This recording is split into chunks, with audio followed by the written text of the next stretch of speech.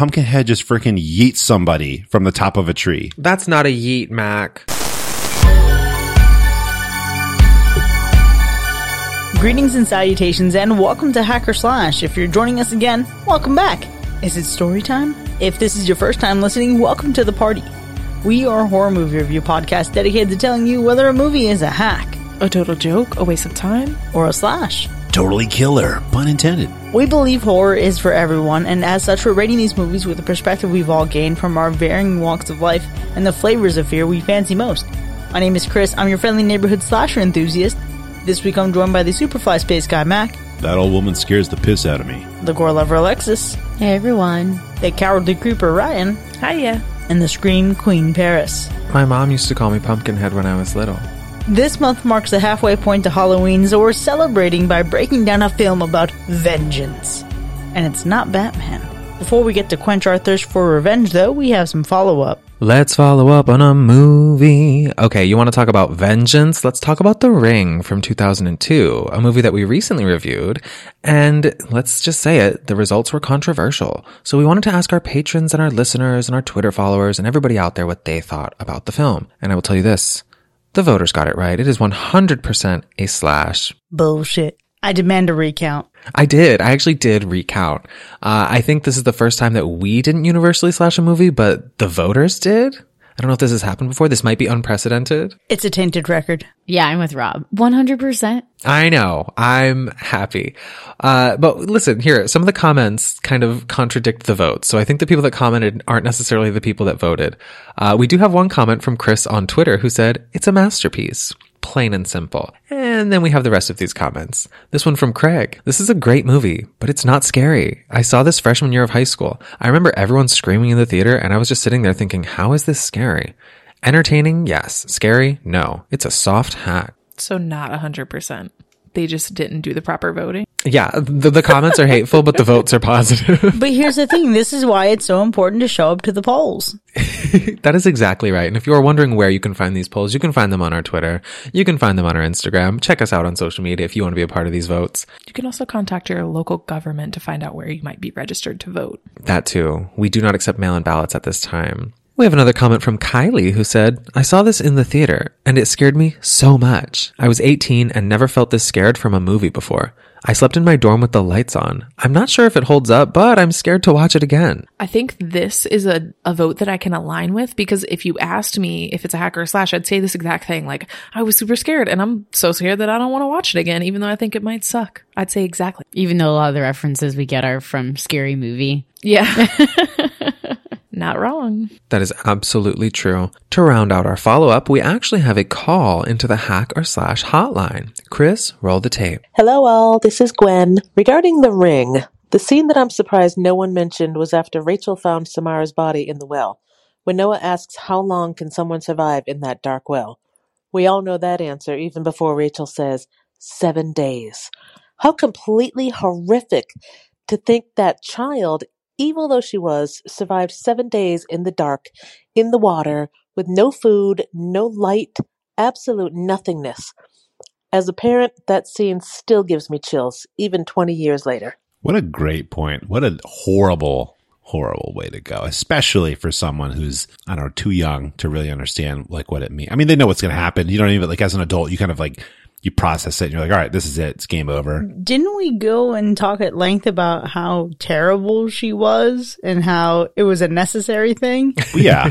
Well, that's true. I mean, she was obviously evil and should have been absolutely destroyed. But at the same time, though, like if to the point made by Gwen, I think it's yes, that what a horrible way to go out. A horrible but much needed way to die. Also, like, she's obviously supernatural if she lived 7 days in a well. Because I'm telling you right now, you throw me in a well, you got like a 2-hour window. Before you just die. After that, I'm done. You can't come back for me. I won't be here anymore. There is no Wi-Fi in the well. Something I love about our hacker slash hotline is that we do get these extra points of view because none of us on this cast are actually parents. So it's interesting to hear like a parent's take on this, like seeing and experiencing a child like fully being trapped in that well. That's not something I had considered. I love that you shared that, Paris. And if you are listening right now and want to share your perspective on these movies, make sure you drop us an audio message by visiting our website, hackerslash.live. And that's our follow-up. While The Ring is generally beloved by audiences in the US, this week's film is one that wasn't met with quite the same immediate reception.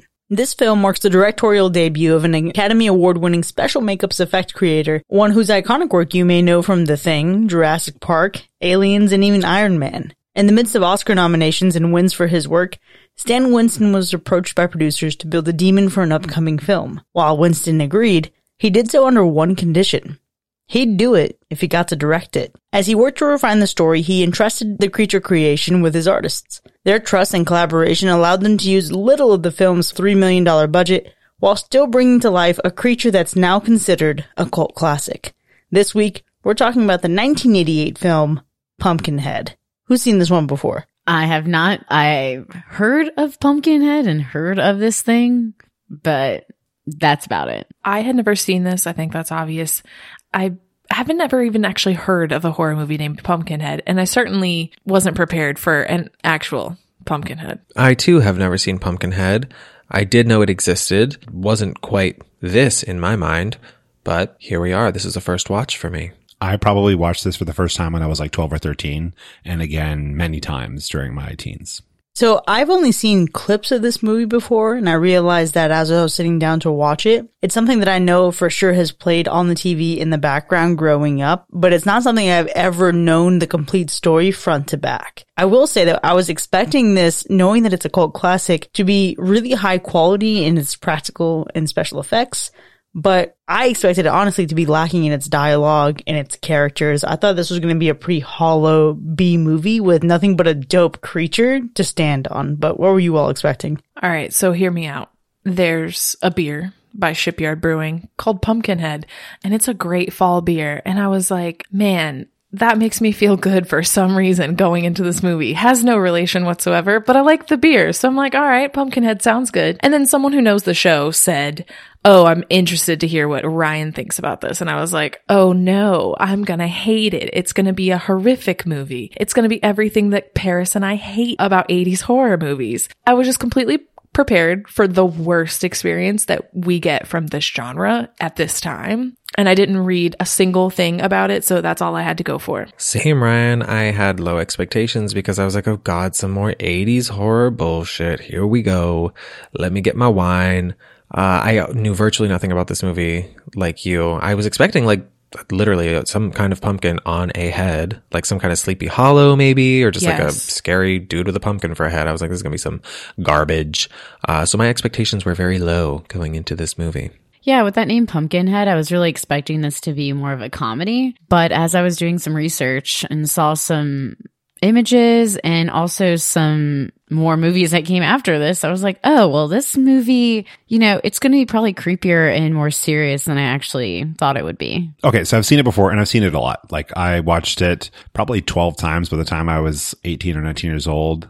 But it's been a while since I was 18 or 19 years old, so I expected it to be probably less creepy than I remembered, and probably much cheesier than I remembered. Did that hold true for you? Well, let me tell you, when I'm watching it, I'm sitting here thinking like, this is actually holding up really well. I watched this with my wife, but from creature design to acting, nothing about this felt like it was done a disservice by being a movie that was released in 1988. Yeah, I think I agree. And I was surprised at the monster that we got in this movie. Like, I mean, again, just like Paris, I was really kind of just expecting a dude with a pumpkin on his head. Honestly, we've seen some crazy things. We literally saw a puppet turkey that cusses out people. So I was not expecting a lot when it came to the monster, but then when we finally got it, I'm a bit disappointed in Pumpkinhead, and I wouldn't expect that from me. It's an interesting thing. Mac, you're right. I mean, it has some solid characters and acting, and this antagonist that you get, it's pretty interesting. But it just was hard to follow the story a little bit because I got lost in some of the characters than I did in the true story that was happening, and then the feelings of, you know, loss and despair. So I was just very confused throughout the movie. Alexis, I don't know if you did the same thing, but because I was a little confused during this movie, I fell asleep and had to continue watching it the next day. I did fall asleep. Luckily, it was towards the end, surprisingly, but I just rewatched it later on. Same. I got to a point where I was like halfway through this movie and I was like, okay, when does the movie begin? It felt like it was all prologue and I looked at the runtime and I was like, it's almost over. What the hell? It was a really strange pacing as far as a watch experience goes for me. But I will say I was like semi-intrigued, semi-turned off. It was a mixed bag, but I wasn't altogether put off. I have a hard time understanding how you guys could be like lost or confused during this movie, because I feel like it's so straightforward, and the feelings that happen in like Paris, what you thought was like the prologue that goes quite long, are so intense. Like I had little teardrops in my eyes at some points in this movie. Like, and I felt like it was really important to the character. I found myself caring so much more about this movie than I thought I would. Like so much more about the people in it and not about the people that you would think if you listed out like who is in this cast and what kind of characters they are. There's a certain set of people you think you care about, you don't care about them.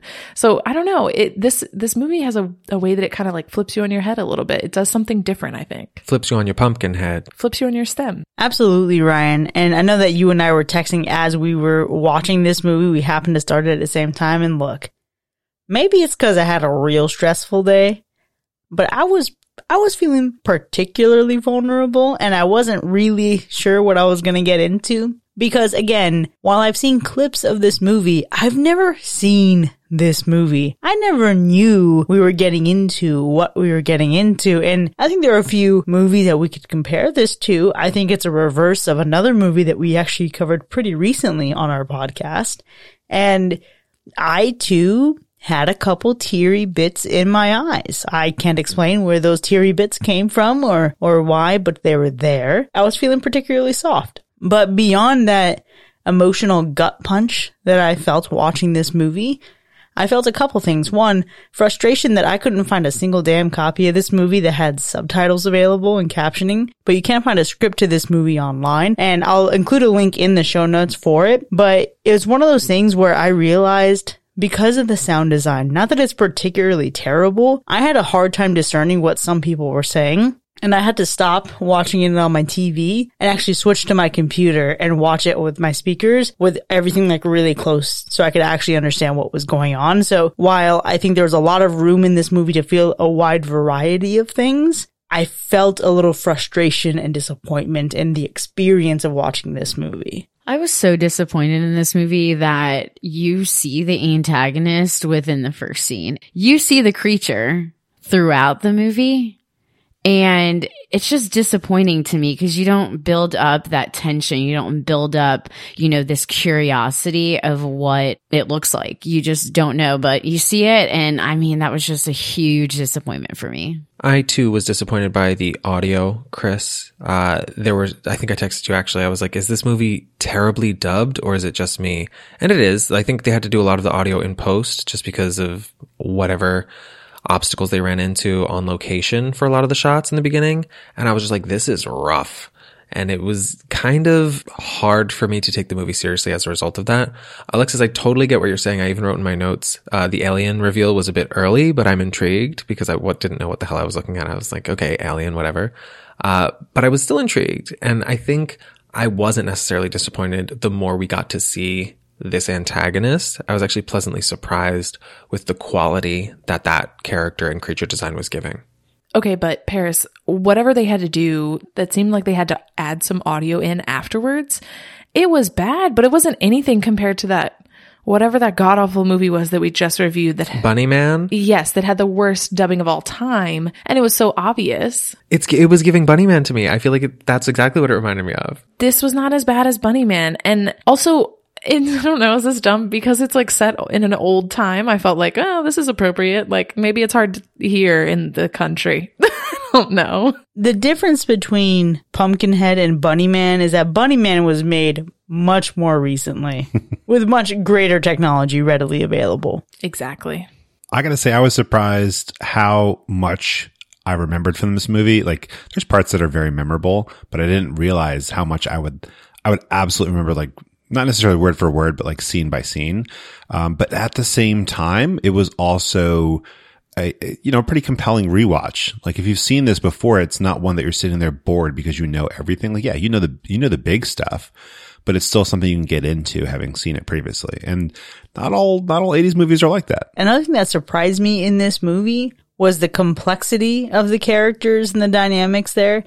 I know that this is very straightforward, as Ryan said, on paper, right? Like the plot points are really there. But even the conflict that arises within one of the groups of people that we have in here, it's really interesting. And I think this movie goes to some really interesting depths on what is like the morality of vengeance. You know, is having it all as good as getting it all?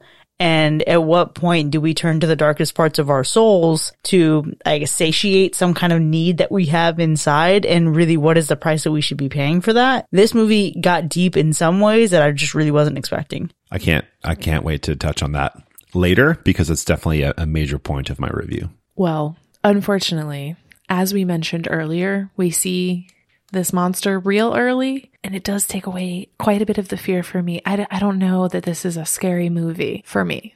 Or honestly, I don't know if this is a scary movie for most people. I doubt any of us here thought it was. Yeah, I'm definitely going to have to agree. The only thing that was scary on that creature were the nails. I disagree. I feel like Pumpkinhead as a character was giving scary. I mean, I'm in my 30s now, so it didn't scare me, but I can see the case to be made for it being frightening, especially for the 80s when this movie came out. I think there were parts of it where I was still vaguely unsettled and I was like, ooh, kind of like my body was turned a little bit away from the screen while I was watching with intrigue. But it wasn't completely ineffective. I'm not saying Pumpkinhead isn't scary as a character, but the movie didn't really capitalize on the fear that I think we could have from him. I do think, depending on who you are and what's going on in your life, there are some moments that will make you a bit sweaty, particularly if you own a dog or if you happen to have children. I think there's some parts of this that are either going to make you sweat or make you sweat from the eyeballs. Oh, absolutely. I think the scariness of this movie lies more in like what happens. You know, again, I know I keep saying this in several movies, but what happens between people and less about what happens with the monster that you're facing.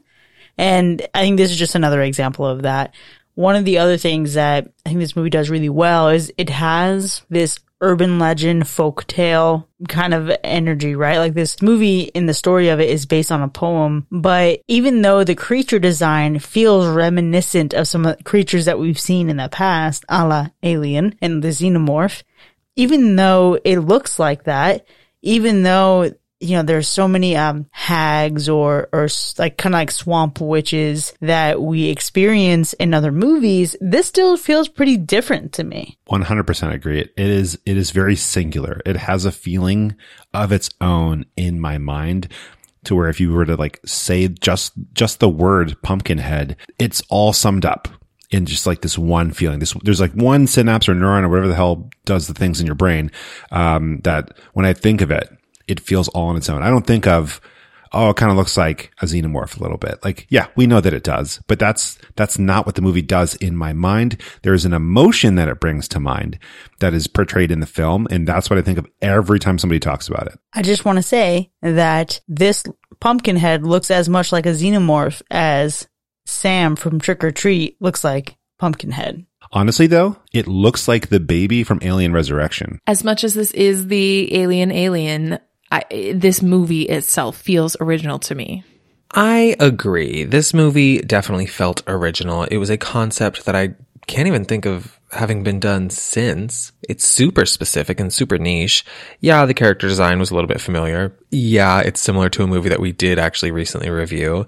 But I think the way it handled the origins of its creature, the design of its creature, the purpose of its creature, and the events that unfold in regards to the creature, I think they were pretty original. I would say so. I mean, the parts of this movie don't feel original, but all of it as a whole does, if that makes sense. I love that. That's a good way to say that. I only wish we didn't have to watch any of the sequels to understand the mechanism for Pumpkinhead and how Pumpkinhead could continue. What's to question? I feel like we got everything we needed. You do for this movie, but for the lore of Pumpkinhead, for the continued story, things get more interesting. But I think like you get enough in this one to enjoy what happened. Like you can't get the whole story at once. Right. And I think you're right, though, that you do get enough. And I think the fact that like they expand upon it later can also get a bit out of control. All I can say is I fell asleep during the ending.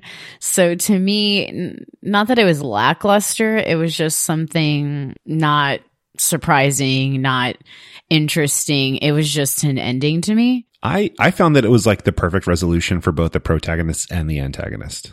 I would agree. I was a fan of the ending. I didn't have anything to complain about. Yeah, I wasn't super mad about the ending. There was a part where we're really building some great momentum, and then we come to a screeching halt only to rebuild that momentum from zero again, which I wasn't thrilled with. But overall, the ending, I think, was relatively successful. Okay, so one of the things I consider when thinking about like the ending of this or the finality of the story, I love how more and more theatric Pumpkinhead gets as we go. And I feel like it just ramps up in intensity. I love that we get to this point where we realize what's going on in a connection between two characters, and we see that logic and that reason and that rationale like play out in real time. I was a big fan of the ending. I don't know if the ending gives me a whole lot of I want to watch the sequel. I kind of like the idea of this being a one and done story because I feel like it gives potential and it gives you clear direction of where it could go, but it didn't make me so curious that I have to see more. It feels like, how could it be any different from this?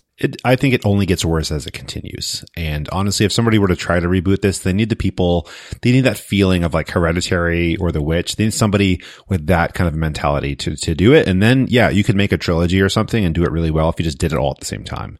But as the actual movies continue in the sequels, it's too zany. Man, I'm pretty bummed to hear that because I felt as I was watching this, I was like, man, I bet there's some great sequels that come after this. That's what I was thinking too. I was like, either they get really cheesy where they're good or they just are really good. So in the 2000s, they end up with like Sci-Fi Channel made for TV movies that are just, leave it alone. Yeah. I love those kind of movies. Well, while we don't know how promising the sequels may or may not be, the good thing is that we are talking about just this movie tonight. So let's go ahead and start making our way to our ratings. Now, before we actually reveal our scores for Pumpkinhead 1988, Alexis, how many people died in this film? We had a total of 8 bodies hit the floor. But what about the animal report? Oh, let me tell you, the start of this movie is stressful for the animal report, but things go well. What a relief indeed. Now let's go ahead and get into our ratings. Pumpkinhead 1988. Directorial debut of Stan Winston. Was it a hack or a slash? I'm gonna jump in first on this one because I seem to have the most like positive views. Well, I'm one of two people, but Pumpkinhead, I think, is a sci-fi horror classic. It's a film about love, loss, grief, and the danger of vengeance. Make no mistake, this movie with an insane demonic creature is 100% about us humans. There are some silly laughs, some awes, maybe some even tears for those of you who cry to movies. I mean, I don't cry ever, but whatever. But it's still effectively, like, it delivers horror and plentiful kills. It's a slash. That's interesting. I do get where you're coming from with this struggle, but to me, I needed more to be convinced. I needed to see Ed a little bit more in this movie and his struggle, or I just needed to not see him really at all and see more Pumpkinhead, which we do towards the end. But to me, watching this, I was more excited for the films after this than I was this movie. And I don't know what it was. Like, maybe I had higher expectations about Pumpkinhead. Everyone's talked about it. But watching it, I wasn't like, wow, I need to watch this again, or wow, this was a good movie, or even be able to give it some credit. It was hard to watch visually. Like, it was just super grainy, and then not being able to see the characters a little bit. And I'm talking about mostly our Pumpkinhead, and just, he looks very similar to other things. And I was just like, you know what? I was expecting something more from this movie. And usually I'm slash until proven hack. And this one's just getting a hack for me. I'm sorry. So I guess I'm maybe at an advantage then, coming in with no expectations. I don't even think I knew it's considered like a classic until maybe I was already watching, or maybe just before I watched Chris said that. But I had no idea what I was walking into. But I know that I generally can't stand the people in the movies that they had in the 80s. Like, something about the 80s, they just made every character in every movie horrible, and then they picked the worst ones and put them in all the horror movies. And when like the cars roll up in this movie with like the gaggle of teens or mid whatever, when they roll up and start talking, I was like, oh, kill me. I want to die here, especially sports car dude. Get out of my face. It's an interesting thing because this movie, I feel like, is known for the monster, the Pumpkinhead, and I actually don't really like Pumpkinhead. It looks so much like Alien, and I know that that's like just an understood thing about it, but obviously I just started watching it, and as soon as it came on screen, I was like, what's this alien dude doing here? And so it is a weird balance of like, it's supposed to be a demon, but this is a sci-fi movie. I don't care what you tell me. This is sci-fi. So I don't know. There's a lot of strange things that happen here, but let me tell you, the beginning, this dad, his son, their dog, it just got me. Okay. I'm a softie, especially for kids, especially for like sweet kids and sweet parents. And like, I almost cried the other day when I saw a mom singing to her kid in the grocery store. Okay. It gets me. And this movie got me. I think just because I had no other expectations, I was like, wow, this is a movie from the 80s that I don't hate. And I would go so far as to say, this is what I wish all the rest of the horror movies that y'all tell me are classics would be like. Like, this is a great 80s horror movie to me. And it is such a solid slash. Ryan, you did make a ton of really solid points just then. Like, I think you and I came at this movie from the same place. I also didn't know it was a classic. I thought it was going to be regular 80s bullshit. And when those teens pulled up in their car, I was like, oh, Jesus, here we go. And then I don't know, I'm sure you feel the same, but it got worse when that whole family of like really poor kids came in. And I swear to God, they introduced like 18 characters within a 15-minute time span. And I was like, no, I'm clocking out right now. You cannot ask me to give a shit about all 800 of these people. Just kill them. Whatever's going to happen in this movie. So, and they definitely introduced and exposed the creature a little too early, but in a way that I was like still a little bit intrigued. But let's be honest, I did fall asleep because the movie first half gave me nothing. And then we got to the crone scene with the hag in the woods. And y'all know I love a good hag. She was honestly one of the greatest hags I've ever seen. The lighting on that hag was incredible. The whole scene, the whole assignment, the project, the task, the conjuring of it all. I was like, okay, maybe this movie's actually good. And then we get to see like Pumpkinhead in action. And I was so pleasantly surprised. I was like, whoa, Pumpkinhead's actually a really cool character. I did at the very beginning get alien vibes, like xenomorph vibes, but I think overall Pumpkinhead looks cooler and is scarier and is creepier and generally better than the xenomorph, as far as I'm concerned. Now, don't get me wrong, this movie is still a hack because generally didn't give a shit. But I was pleasantly surprised. There's a lot of really great things about this movie that I was not expecting. I can see why it was a classic. As I was watching, I was like, oh, this movie's probably a classic. Now that I'm seeing it, I can see that there's a lot for people to like here. I think ultimately I spent way too much time not being sure if a very plot relevant character was alive or not. Maybe an hour of the movie. I do not know when this character died. And the reactions that we got to this happening were so vague and bizarre that it did not give the emotional like moment that I think it was supposed to be giving. And I think that the storyline would lead me to believe that it was implied to be giving. But I was just like, this is a bizarre way to handle this event. And also, when did this event occur? Because I'm still not convinced and I don't know for sure, but I guess now it is. So it was really unclear. I think the actor that played the dad did a really good job, except in that one specific moment. And maybe he made a choice that I just didn't understand because I've never experienced anything like this.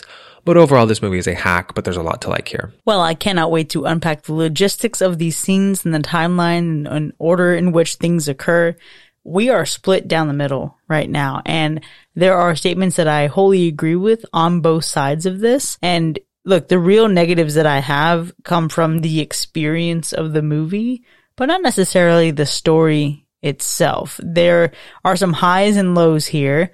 I mean, we really get in one shot someone telling someone in their car, oh yeah, Joel's a really great guy. Cut to Joel demanding his girlfriend pour a beer in his mouth as he's driving down a car. You get those kind of 80s D-bags here, right? And there's a lot going on in terms of the plot, in terms of the dynamics of the characters. And again, that seems like an almost oxymoronic because it has such simplicity and it is such a straightforward march to the ending. This thing happens, you conjure this thing, it's only gonna fucking end one way. And even though it ends one way, it really digs at you and asks you questions about at what point is enough enough. And it really, I think Pumpkinhead as the personification of the demons inside us, as a personification of vengeance and what that does to our soul is such a brilliant move. But this isn't where that movie got me. This movie got me when I cried just a little bit.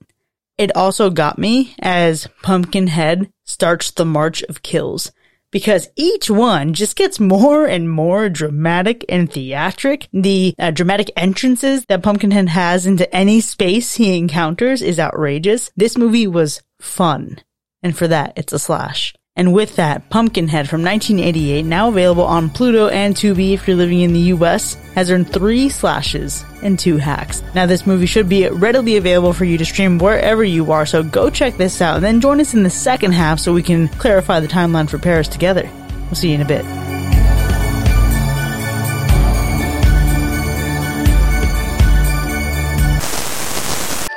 Because your local swamp hag makes the spells, the demons, and many potions, swamp hag services are truly comprehensive, and only Haggle Care Plus products give you one-stop service and support from swamp hag experts, so most issues can be solved in a single call. Stop going to hags who say, "There's nothing I can do." With Haggle Care Plus, you're covered for 2 instances of accidental death or dismemberment. Haggle Care Plus also includes 24/7 priority support, online and over the crone, as well as drive-up service. Haggle Care Plus is void after death and after evidence of unauthorized spellcasting is discovered. Haggle Care Plus, because this hag cares.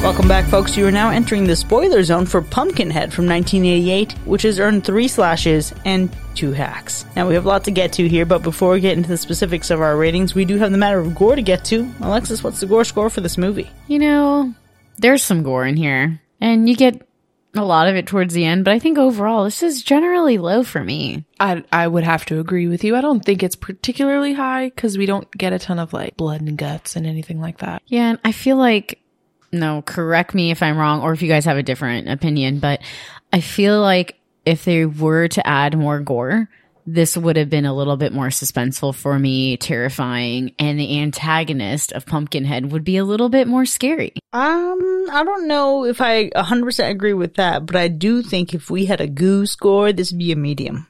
A goo score?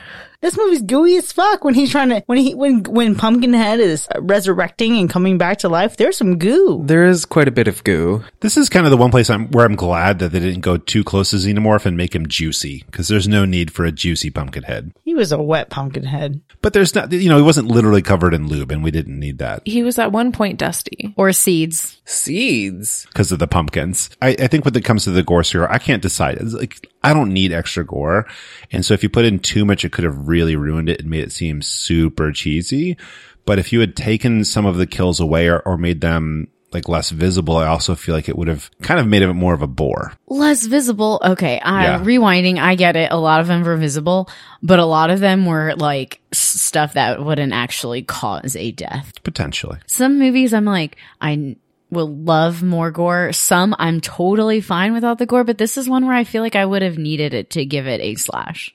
If you give me more of the Pumpkinhead, more of the juicy, more of the, gore, or give me more of the story with Ed and the turmoil he's going through. One or the other. Pick one. Not try to fit both in for an hour and a half movie. See, I feel like they did pick one. They picked the latter. They picked the story, and they went gentle on the gore.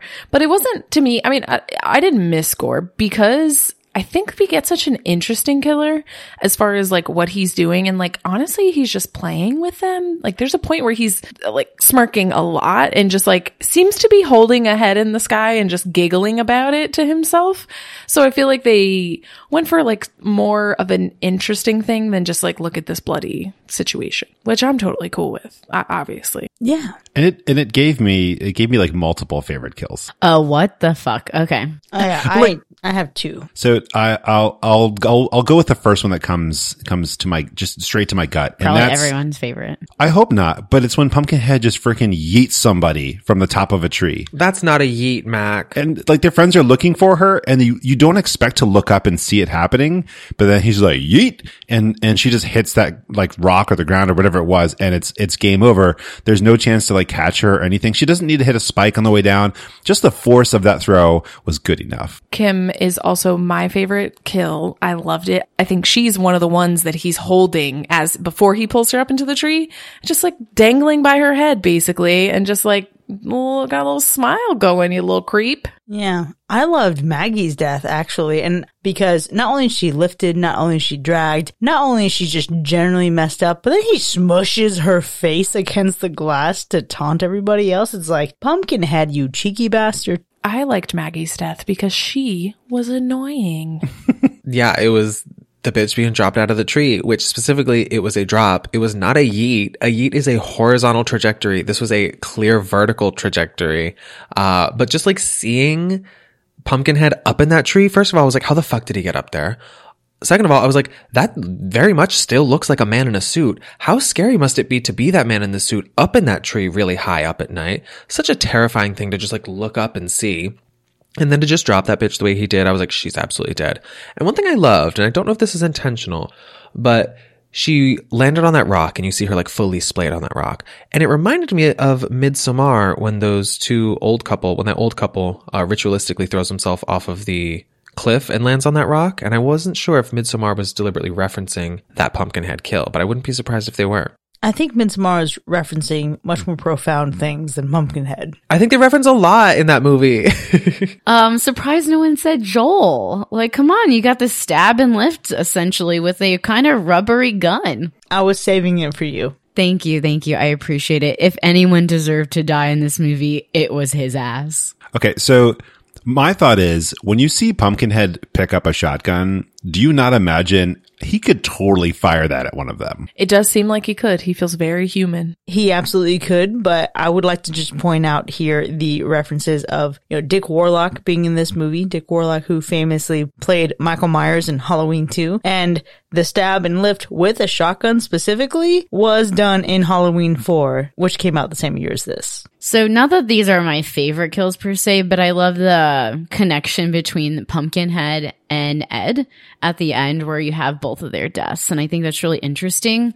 And I wish they would have explored this a little bit earlier as this connection that they have. So that their death I thought was significant enough for me to appreciate both of it. But it was earlier because he was seeing and experiencing those kids' deaths through his own eyes. And that's why he was going so crazy and so chewed up and tormented. But I didn't see that. I saw that as like maybe, I don't know. Maybe that's where it started. I wish he would have like physically maybe became Pumpkinhead a little bit. And I know the eyes were getting there, but I want to see more of that transition. I'm going to be honest with you. I think you missed that happening because you were falling asleep and rewatching this because it was very clear that he was feeling what was happening as Pumpkinhead was killing people. No, I definitely got that part. And it was just, I guess, the dramatics of him being like, oh, yeah. And then him being like, I need to save these people. Like, I get it. Okay. Yeah, you do because you wanted to kill him. Now you want to go back on what you did? No, you stay on your trajectory, dude. You stay on that. It's because he thought he could be that guy, and then he realized it was wrong, and he didn't want that to happen. He thought he could be vengeance. He thought he could be you. He thought he could be Batman. He thought he could be the girl from Teeth, and he can't. He couldn't. He's just a good person. I get that. So visually, honestly, Pumpkinhead was one of my least favorite parts. And I was expecting after this to have like quite a bit of notes about like special effects and stuff like that. We have a little bit. The only thing that a lot of it is just about like interesting things about how they came about this and the team that worked on it and how they worked with the director. The one thing I did think was really interesting is that this was a suit that like the people were literally glued into. Several people acted as him in the movie and they were glued into it for like hours and hours on end. So there is a person in there. I mean, maybe that was obvious, but there was a moment where I thought maybe it could have been like animatronics or a conglomerate of things. So that's an interesting thing, but I don't know. He didn't do it for me. What were y'all's favorite visuals? To me, it's this entire scenery of this entire movie. So the set design, you know, you have these roads, and especially near the Wallace's house, and you get this dimension too of the angles where the characters are in sort of the background and the camera's in the foreground. And I don't know, I just like that depth perception that you get, especially with these trees and all of that. And they look pretty haunting throughout the movie, more than our characters do. I thought at one point that it was very much giving Tremors, and then I text Ryan that, and she was like, "Oh, I missed that episode." And I was like, "Oh, it's also giving Pet Sematary 1989." She's like, "Another one that I missed." I'm like, "God damn it, Ryan!" Everything Chris referenced, I was like, honey, I didn't see that. I'm sorry. But okay, so you didn't really like Pumpkinhead. That was my favorite visual. Pumpkinhead, for some reason, felt very like visceral and very gross. It felt like a creature that would crawl from a toilet at a pumpkin pie eating competition. Like he just like looks and feels nasty. So I definitely enjoyed Pumpkinhead, but I think the thing that always sticks in my mind is it's just the glasses. The little kid with the glasses. The dad with whatever he's wearing, with like the silver dollars that he puts into the thing. Everything just like felt really dirty, but not like as in not clean. Dirty as in like you're in the middle of a dusty area. Okay, two things. The most authentic thing about that boy and his father is when his father says, "I reckon." Okay. I reckon is a phrase that I adore deeply. Okay. My grandfather, if you ask him a question, he's going to say, "I reckon so." And when people say "I reckon," it makes me just warm inside. And the kid, I think, asked if it was time to go to the store, and he said, "I reckon it is." And this is a father and a son, okay? I know they're actors. I know they're not related, but I felt this family. I don't know where the mom was. We missed her. I missed her. I felt like I needed to step in and help out and be a motherly figure for them. Like, I was very invested. But when they're outside and he like tells them, you know, whoever is last in has to clean the breakfast dishes, but then obviously gives them the lead and doesn't try to race him at all. You're like, stop it. I just wanted to die. It was so sweet. The other thing though, you mentioned like he seems like he would crawl out of somewhere. I would just like to note he doesn't actually give Pumpkin. And like, honestly, the whole name of this movie, aside from him coming from a pumpkin patch, like it doesn't give Pumpkinhead. I don't actually think it needed to be called Pumpkinhead. And I feel like it would be a more effective movie if it had a different name. I don't know if that's weird, but then maybe lose, I don't know, maybe go too far sci-fi, but I don't like, it's not a pumpkin. He doesn't give pumpkin at all. Right. But it comes from a poem. Yeah, I understand. It doesn't mean it had to. I'm totally with you, Ryan. My boyfriend and I were both like, this movie probably would have been much more successful. And mind you, we have no idea how successful this movie was or was not. But it would have been more successful if the title was not Pumpkinhead. That is not a good title for this movie. It doesn't matter that it was based on a poem. I don't know if that poem is real or made up. Like, rewrite the poem for the movie. Call this something else. It's more so because the body was buried in a pumpkin patch. And that's why he's called Pumpkinhead. Call it Pumpkin Patch. Call it Pumpkin Ghost Alien. I don't know. We can workshop the title. Let me get a time machine and rename this movie. It'll be a huge franchise, bigger than Halloween. When it comes to visuals, obviously, my favorite visual element goes to the hag. She had like perfect hag energy. I think something that they did super well with this was one, her location. The way everything was so overgrown and mossy, and like you could tell that this shack was just overrun, and you're like, now that I'm looking at it, definitely in the right spot for looking for this witch. And then they get in there, and the lighting in there was like so specific and so of a certain time of day at all times. And I think something that they did really effectively as well was the way she was always like fiercely backlit. There was always like a strong hair light that was like making her scraggly hag hair look even wispier and more like spooky than it already did. And then it also like got really great contrast with the textures of her haggy skin. And I just think that this hag was the star of the movie. And I just loved everything that happened within that space. Yeah. I didn't give my favorite visual yet because I knew that would be yours, Paris. It is also mine. Of course. If it's not like the house and the country, like Alexa said, it's the hag. And like, I could not love more when she just calls his first and last name. Like, he doesn't even know where this chick is. He shows up and she's like, Ed Harley. Like, yeah, she knew you were coming, honey. Really impressive was at the end of the movie where she's burying Pumpkinhead. They showed her. And normally they would never show a character like that in full because it would reveal, you know, part of the costume was weak or you could see like her normal body, but they like showed her in full force and she was still 100% hag. Fully realized. Also, her costume was 65 pounds. Oh my God. That hag better work. Yeah. No wonder she was bent over like that. 65 pounds of skinny hag. Obviously, the hag was quite a star of the show. And I think, really she's a whole mood. The idea of someone just showing up to your home, your place of work, demanding services from you that are so far out of scope, it's maddening, honestly. But I think one of my favorite visual elements is actually how this movie plays with its lighting. There's very intentional, idyllic lighting, obviously in the home or in the store earlier in the film. We have the sun rays coming in, and we actually also have the sun rays hitting Billy as he dies. And from that point on, bright light and warm lighting is absolutely absent from the film, which is ironic because you end up getting like some warm tones with like the fire and everything later. But as Billy's light extinguishes from his life, so does it extinguish from Ed. And that's what really just drove a lot of the emotional undertones in this movie. But the lighting was also phenomenal as Pumpkinhead went on his rampage. And really my favorite scene is when the group of folks go to the church and you're thinking, oh, this is some unholy thing. Clearly we'd be safe on hallowed ground, and Pumpkinhead storms in with blue lightning, with a lot of theatrics, and he throws some crucifix around like he's like, oh, a church? What's this? Never heard of her. And he just goes to town, and it really shows that, like, although Pumpkinhead is a demon, he's the demon that's inside all of us, and not necessarily the whole concept of, like, a god versus a devil and the spirituality at play there. Like, you can't just ward him off like you've seen a demon warded off in, like, let's say, The Exorcist. This is a whole different ball game. Honestly, Chris, this movie absolutely had a lot of those deeper allegorical themes within it that you were mentioning. But for me, I don't know that they were the most successful.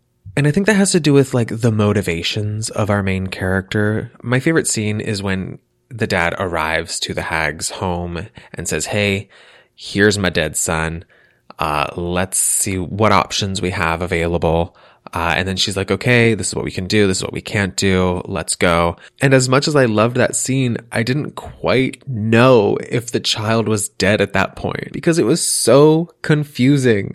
First of all, the way they just kind of like threw the child in the dirt bike scene, like they threw that child on the ground. You want to talk about a yeet, Mac? That child was yeeted. And I was like, that was aggressive.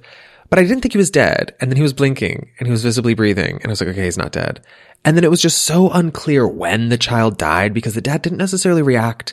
And the child was wiggling, making sounds, blinking, moving his little face. And I had no idea what the hell was going on the whole time. He was trying to act. It was perfectly clear when that child died because he let out his last breath and said, daddy. And then after that, his face was covered with a blanket. He was dead at that point. Mm-hmm. Absolutely. He took his dying breath. And it's one of those things where it's like, okay, you're thinking about the father probably acknowledging like you're so far away from help. Your child is mortally wounded. He's probably just trying to like get him home, get him comfortable and just hold him and enjoy his last moments with him. And again, we have that light pouring in from the window and we think about the extinguishing of his young life ahead of its time. He died after taking that last breath and then Ed is just holding him and holding him close and you can see that like sadness in his eyes. I will be honest, I could see that if you didn't connect with these characters at all at the beginning, you wouldn't care about any of this because they really bank on the fact that you're going to care about that boy dying and like the father and like root for the father. I do like the father. I think he's great, and especially those moments you get before this happens. I don't know if maybe it wasn't enough, but you could tell he's like, it's a story time. You know, there's that bond that they have there, and you don't need to know about what happened to the mom, but know that something happened, and he stepped in and is taking great care of this child. I'm not sure maybe if it just didn't hit me on the head either, but I don't know. I compare this to when the child died in Pet Sematary, and I felt that hit me more than this did. And I don't know why. I don't think it's because I knew it was coming because I've seen this movie so many times. I was anticipating it. And this, I just didn't know what was going to happen. So maybe it caught me off guard and I still haven't had time to process it per se, but I don't know. It just didn't hit me like that. Well, it's also interesting because the reaction that we see is very different in how two fathers process their grief. One goes for the reconciliation of like, how do I accept his loss?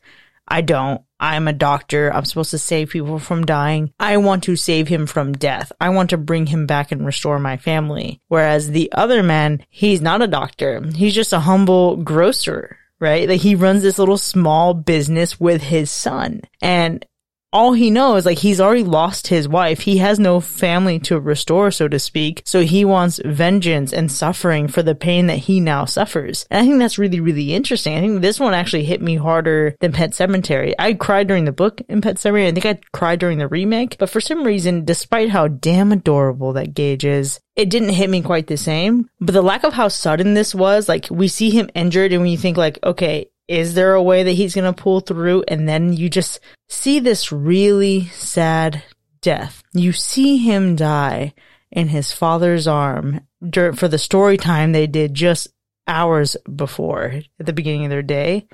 Ooh, devastating. So that's my favorite scene of the movie, is right before all this happens, when he runs up and finds that his son, is fallen, and we get such great emotion on screen from him. It's so insane. He doesn't burst into tears. He doesn't like drop onto the ground and he's all helpless and flailing. No, he grabs his son and he goes back to his house. He wants to try to like either mend him or make him comfortable, like you said.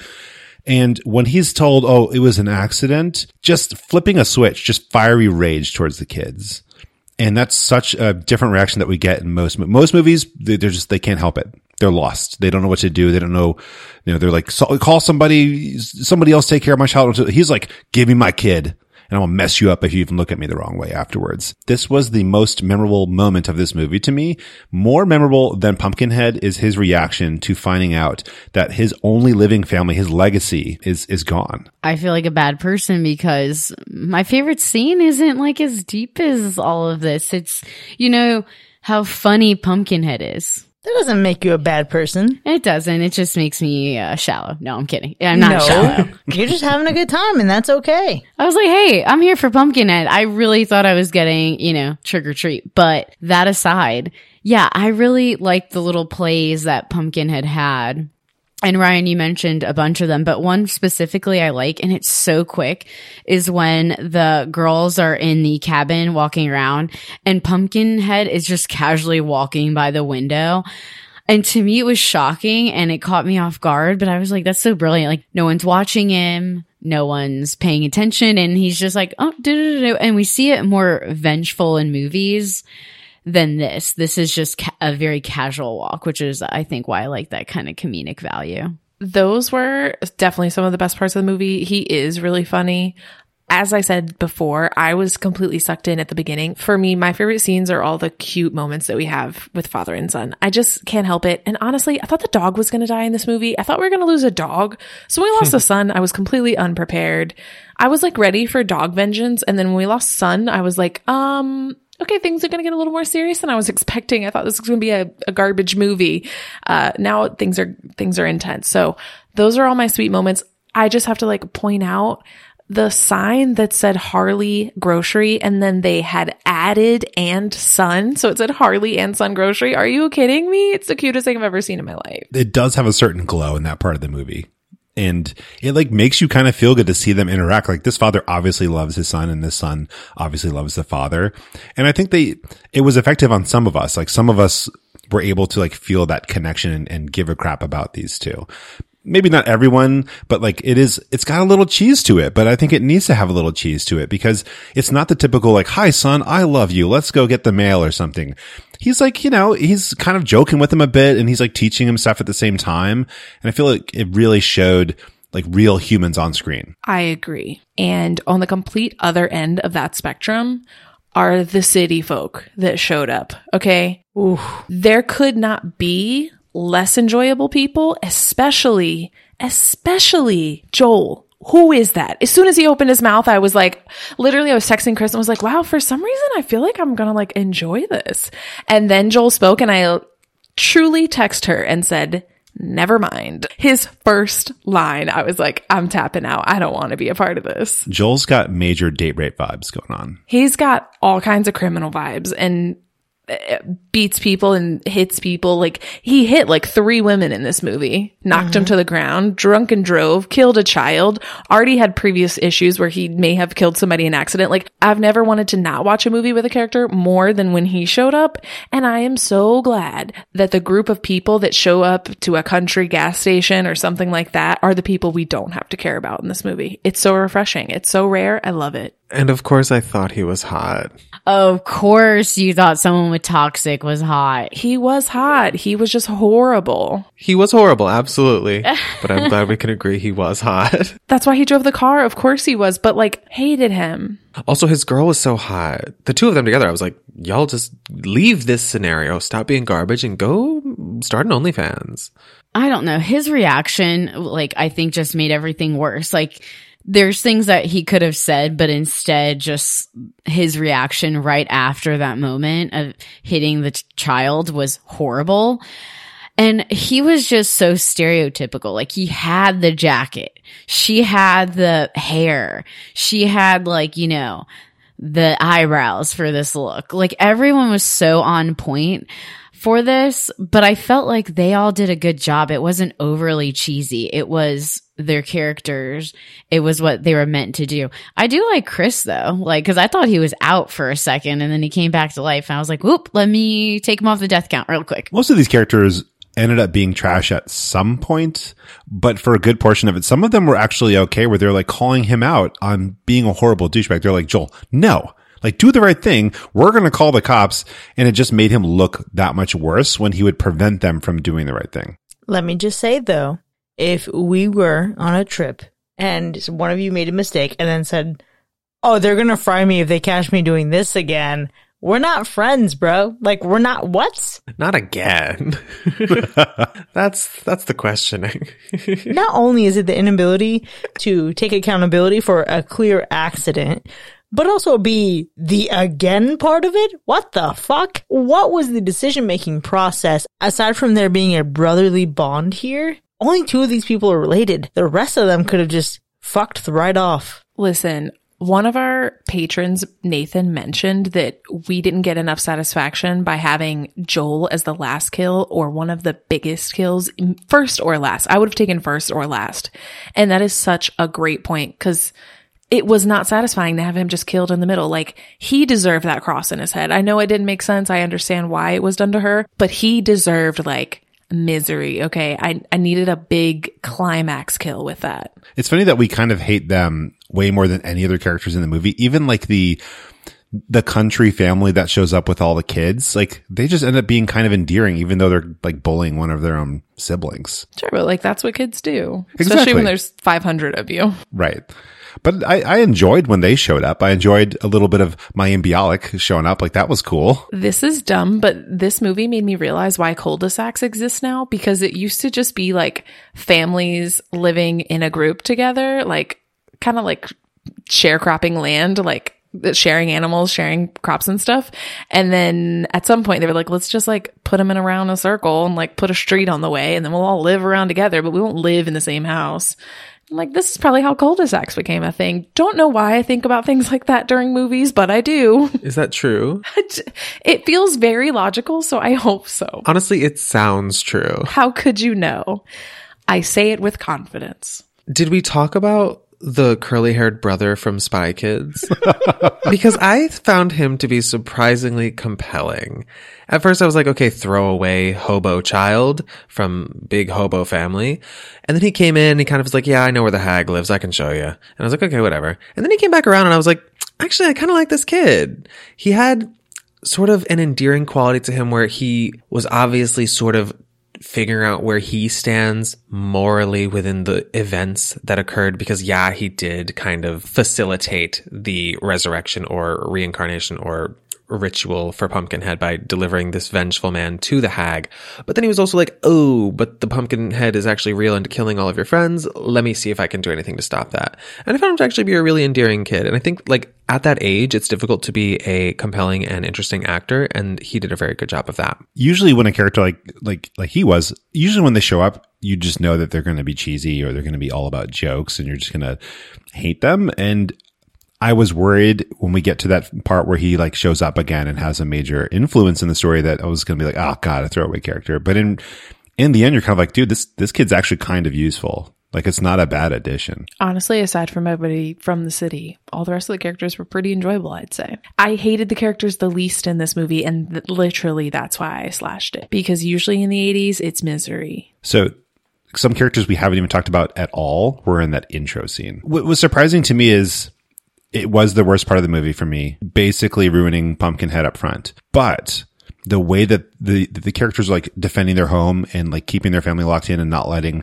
this dude in because they know what's about to happen, it does kind of set the tone later. And you're thinking like when he finally makes it over to that family, it's like, come on, let me in. And you know, I'll shoot my way in. It's like, oh, okay, here we are repeating the past, and for good reason. It also goes to speak on vigilante justice, right? And how many times in small towns do people just turn a blind eye? So we think about, you know, all the hoopla we went through with Halloween Kills last year and how the whole town of Haddonfield turns itself onto Michael Myers. And then at one point you stop and think, wow, it feels so weird that a whole town is out here trying to beat some old man's ass, right? But then you wonder, okay, but how bad does it have to get for the whole town to be in on it and then just think that this is morally acceptable? And I think obviously scaling that down into the folklore of this particular community. And it's just really interesting to say, you know, the relationships you have, how much do they matter? And what would you do to protect your own family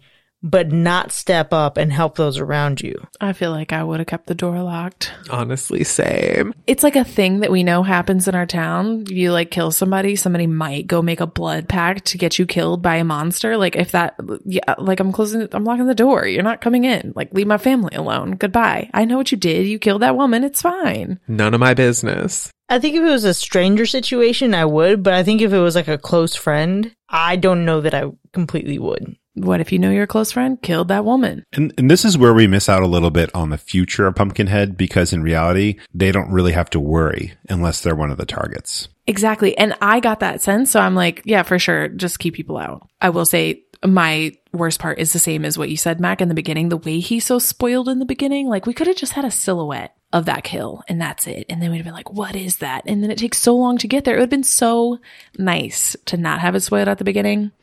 And then also all the antics that happen with the city folk. Those are my two worst parts. I think for my best part, it's going to have to be the lore of Pumpkinhead. Like, I do love this idea. And it honestly, even though I gave this a hack, makes me still want to watch the rest of the franchise. Because I'm like, oh, it must be somewhat okay. And you know how I am about watching one. I'm like, oh, let me just watch the rest of them. Just like Rec was. I will say those did not go as well. But I'm hoping I could probably get some of the gore that I wanted. You know, I don't think I'll get the awesome story that you get in this one, in the others, but I think the lore is the best part of this movie. Alexis, you are so generous with these movies, and that is something I've always admired about you. Even if you hack it, you're willing to see more. Even though I did hack this movie, it's not like a full garbage bullshit hack. It's I can definitely see some really redeeming qualities to this movie. I think the best parts have to be the creature design for Pumpkinhead, the really great practical effects that they used, a lot of the lighting when they showed Pumpkinhead. I'm thinking of the time when he's in the church, or like the old broken down church, and there's like that fog and like the backlight. A lot of really great use of resources that were available at the time when this movie was made. And then of course the hag. I think we did some really great things with lighting and with character design in this film. Oh my God, you just reminded me of my actual favorite visual element, and it's the pumpkin patch. It's so creepy with all the fog and everything when he's like climbing up there. Better late than never. I think there's plenty to love about this movie. I think there's plenty to be indifferent to, but really the overall worst part for me is the sound design in this movie. And maybe this is just me, but it was so difficult to hear this movie. And I'm not like an audiophile. I don't like really have particularly great speakers. I just listen to however it comes out of my TV, which is probably maddening to a lot of people. But no matter what I watched this on, it was a struggle and a burden to understand. And that just didn't feel great. And I really hope that if this were like, let's say there's a Blu-ray out there if this movie is remastered, if it's re-released, or even if it's remade, I would love to hear what this movie should have actually sounded like so I could fully appreciate all elements of it. But that being said, I'd be willing to watch more movies in the franchise, but probably not this one. I think it's good. I'm so glad I saw it, but I think I have the emotions. I think I have the struggle to hear it. I think I'm good to just experience others and not this. I've seen it before and I'll see it again. Like I said, I probably won't watch this one again, but I'll definitely continue watching the franchise and let y'all know if it got worse or better. I'm like down for whatever. I'm not dying to see this again, but I'd watch it. I am so intrigued by sequels, so whenever Pumpkinhead 2 pops up, I'll be excited. Here's the thing. I don't want to watch this again, but this movie needs to be remade. Yes. Remake it in a way where the sequence of events where the child dies is much more compelling, and it's like, oh, holy shit. Like, give me that Hereditary level, like, child death that, like, rocks a community, and then bring Pumpkinhead into the mix with updated effects. Give me the full fantasy. This is dying for a remake, in my opinion. I don't support that vision, but I do support the remake. But good Lord, please no Hereditary vibes, please. Okay, so it sounds like we have some potential here in the franchise to learn about, but let's see if there's anything further that Matt can teach us about this film in Fact or Fiction. Number 1. The film was originally titled Demonborn: The Vengeance. Fiction. Yeah, fiction. I want this to be a fact, so give me a better title. Go, fact. This is a fiction, but it was originally titled as Vengeance the Demon, for some stupid reason. But as the De Laurentiis Entertainment Group filed for bankruptcy before a release, United Artists ended up renaming it before they released it to Pumpkinhead. It's a vengeance demon. That name makes perfect sense. It does, but it's not as compelling as Pumpkinhead.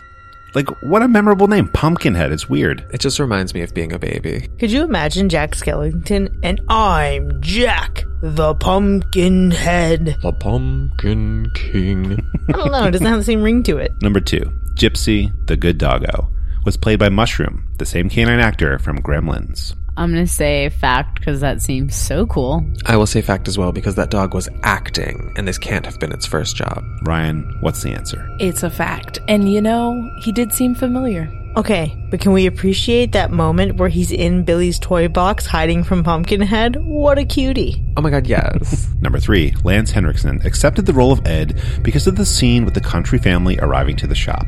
He stated it reminded him of his humble beginnings in upstate New York in the 40s and 50s. I think upstate New York had way much more snow than this. I'm going to say fiction because you probably changed it slightly. A fact because I'm trusting. I can confirm there are no like dusty mountainous canyons in upstate New York, so I'm going to say fiction. This one is a fiction, but he did accept it due to the scene in which his dead son sits up and says, "What have you done, Daddy? What have you done?"